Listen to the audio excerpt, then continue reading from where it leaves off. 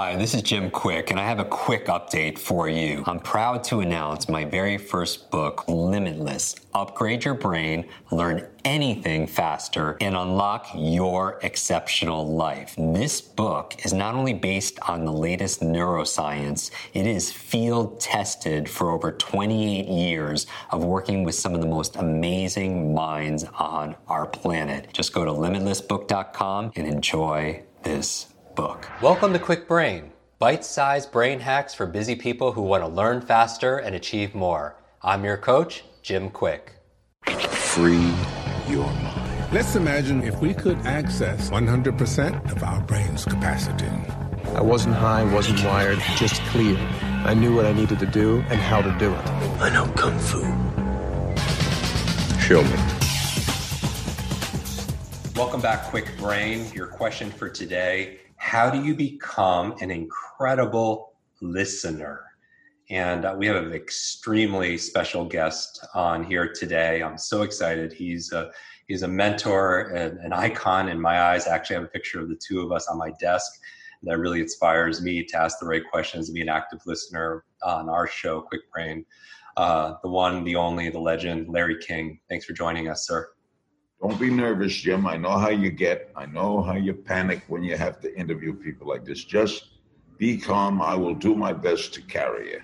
I appreciate that. You know me so well. I hold you in such high regard, your ability to ask the right questions, to be an incredible listener. For our people who are listening at home, let's talk about the theme of listening. What is the secret behind? Well, I've been doing this for 63 years.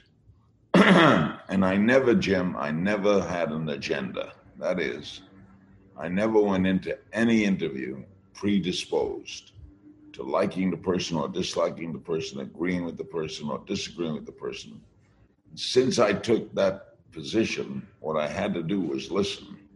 And the most important part of interviewing is listening, because the answer usually leads to a question. So I never had questions prepared for me. I went into it open, listened. Now, there's a risk to that. What if the guest just doesn't want to respond? Well, nothing's perfect. There's never been the perfect interview, but I tried with all my life to be the best at what I do. That is, ask good questions, short questions. If you look up my whole history, you find very few questions that ever ran 3 sentences, mostly 2 sentences, mostly just why. You could ask why all day. I wanted to do this. Why? Why did you do it? It's so wonderful. And another thing, when I got into a subject, I never thought about yesterday's subject or tomorrow's subject. The guest today is the one that counted. So if I were doing the President of the United States as the next guest after this guest counts, because you can't throw it away. It is what it is. And how do you remain that present? I feel like that you have an incredible presence, and part of your incredible presence comes from being powerfully present with people. They know you, and it's almost when you and I have had breakfast in the past, it's like you ask a question and you sincerely want to know the answer, it seems. No, Jim, I don't know if I have an answer to that. I've always done what came easily to me. First, I'm in a business that I always wanted to be in. I always wanted to be a broadcaster. I thought I'd be a baseball announcer. I fell into interviewing very early, and I got to love it. I interviewed Bobby Darin, was the first famous person I interviewed, the great singer. And boy, I loved it. From the minute I started the interchange, I got that little bounce that you get. And the minute I started talking and listening to his answers, following up, I loved every minute of it. And I love challenging interviews. I love people that don't want to come forward and then getting them to come forward. It's just, my life I'll tell you the truth, it's 63 years and I still get a kick out of doing it. Yeah. So when that light goes on, something goes on in me, and it reflects in what I do. I guess the word you use would be passion. I have passion for what I do. I also have a great deal of passion for public speaking. So I speak at a lot of events, conventions. I did a tour where I did a comedy tour. I love humor. I love interviewing comedians. I love making people laugh. Laughter is I had a doctor tell me once, 83 good things happen in your body every time you laugh. Larry, when you're saying some of these difficult interviews, can you give me an example of one that started out difficult, but you were able to turn it around? Okay, I'll give you an example. There's an organization called ACES. ACES are pilots who have shot down more than 5 enemy planes in warfare. Started as an American organization, but became international. Vietnam ACES, there were German ACES in World War II, and it was a social organization. All they did was meet once a year in a different part of the world and tell war stories. That's what they did. And one year, the ACES convention was in Miami, where I started out. And we had an ace living in Miami. He shot down, I think, 7 German planes in World War II. So they booked him on my radio show. And the Miami Herald was following him around. He came in. Now, the show was from 7 to midnight, from 9 to midnight. He was the guest from 11 to midnight. Had an hour to do with him and no backup. He sits down, he shakes hands, and his hands are sweating. And I begin I begin the interview, and I say, my guest is whatever his name was. He was an ace in World War II. What attracted you to flying? That was my first question. And he said, I just liked it. And leave me right there, I just liked it. I got into the third question I asked him was, if there were enemy planes up above this radio station right now, and we had one lone plane here, would you take it up? Yes, I would, he said. Yes, I would. I said, I certainly wouldn't. Yes, you would. By the end of that interview, I turned it around into talking about fear. So instead of talking about shooting down planes, I talked about being afraid, overcoming fear. He admitted he was fearful. By the end of that interview, I turned this guy into a monster. We flew into the sky. I could see the burning. I saw the point of it. He gave 10-minute answers because what I did was make him comfortable. Now, I didn't know it would turn out that way. But when you got an hour and you're only 5 minutes in and the guy's not responding, you got to go somewhere. And to me, I related it to my own. Would I be afraid? I'd be scared to death. So what do you do with fear? How do you handle fear, especially in a situation where you're up in the sky and there's nowhere to go?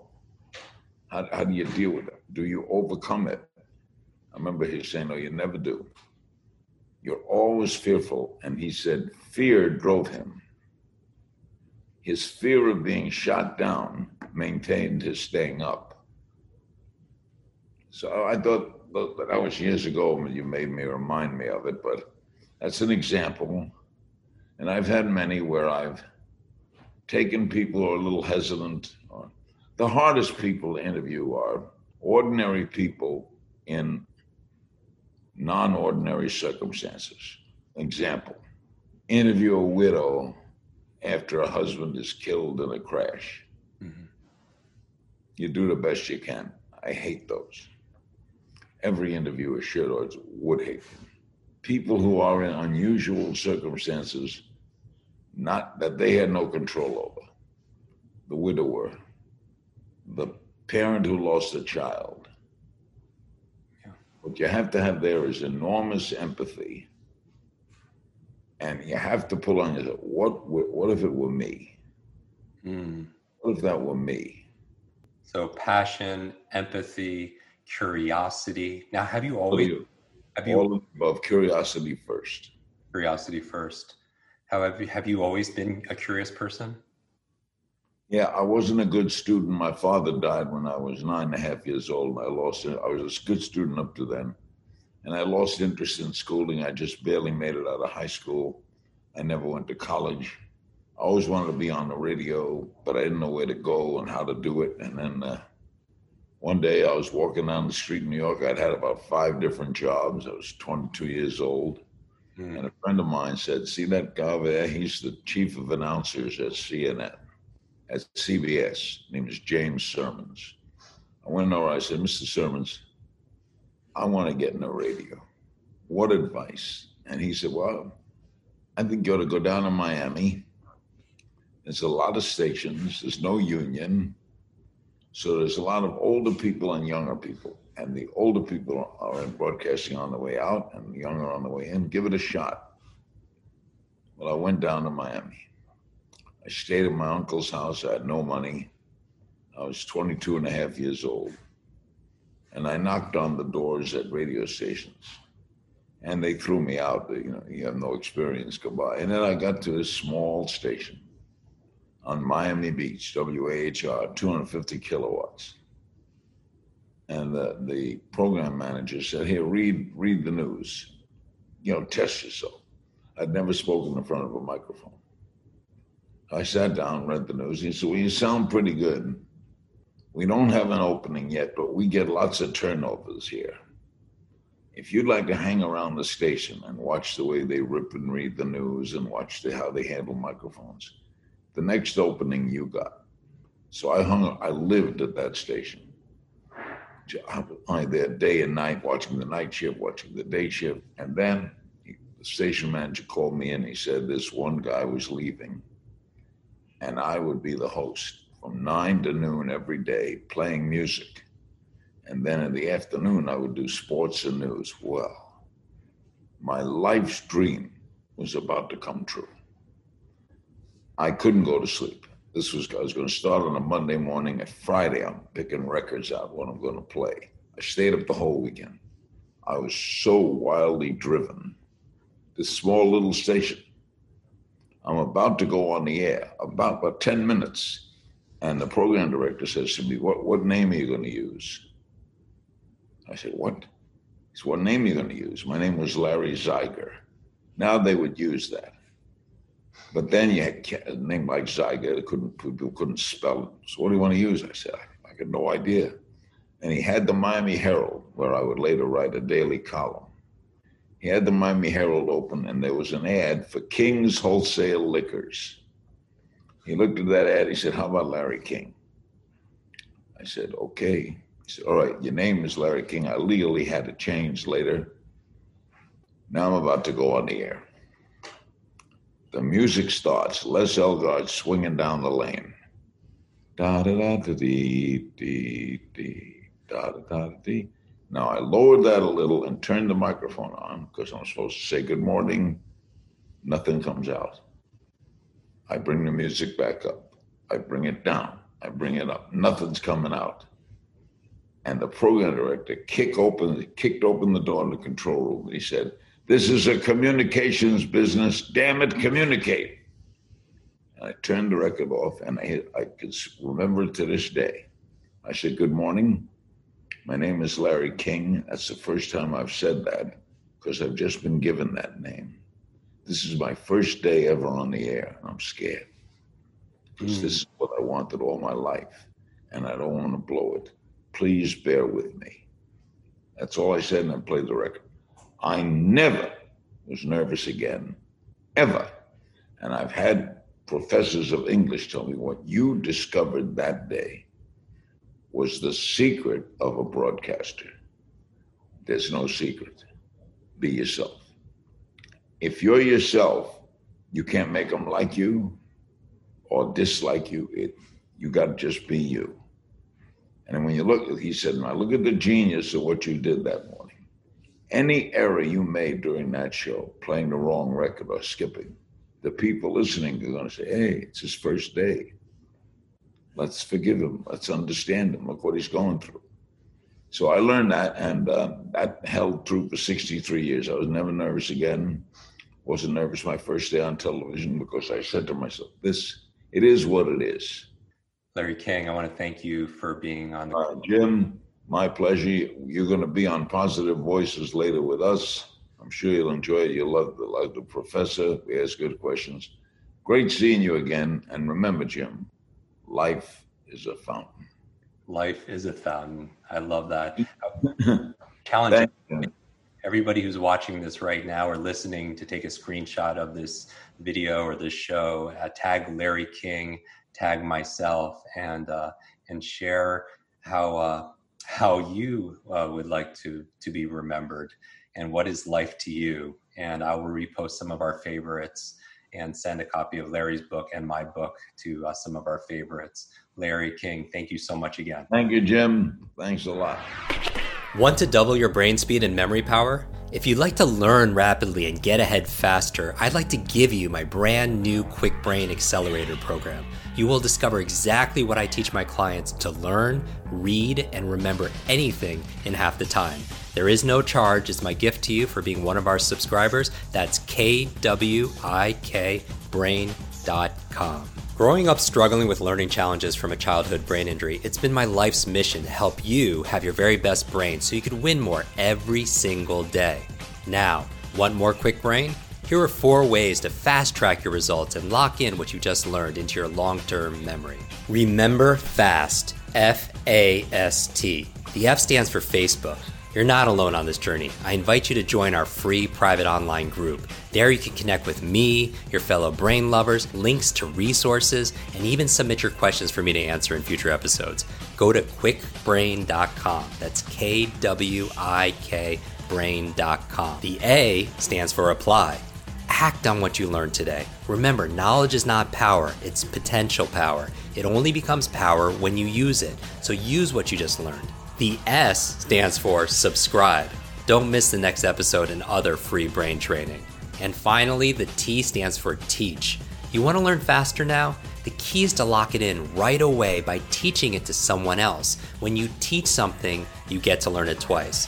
Here's a simple way to do that. Leave a review on iTunes. Leave a review with your biggest takeaway from this episode. You could also post and share this podcast on your social media. It helps us spread our mission of building better, brighter brains. And of course, tag us so our team can properly thank you. Hashtag QuickBrain, K-W-I-K brain. Mine is @JimQuick, K-W-I-K, on Instagram, Facebook, and Twitter. So, what does FAST stand for? Facebook, apply, subscribe, teach. I'll see you in our next episode of Quick Brain. Until then, remember, you are faster and smarter than you think. I hope you're enjoying this episode. And if you want to go deeper with many of these authors that we have on our podcast, these experts, I want to invite you to join our Quick Success program. This is our monthly lives that I do, where I teach something brand new that we haven't taught before, answer your burning questions, and also we have something that people have been requesting for many years, a Quick Book Club. This is your limitless book club where every single month we read a book together, like a book provided by this author. And then we get the author to come online and join us for a 1 hour, share going deeper in these strategies, how to put them into practice.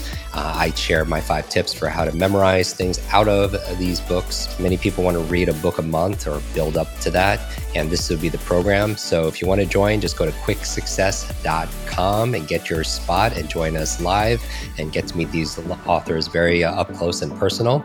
And back to the episode.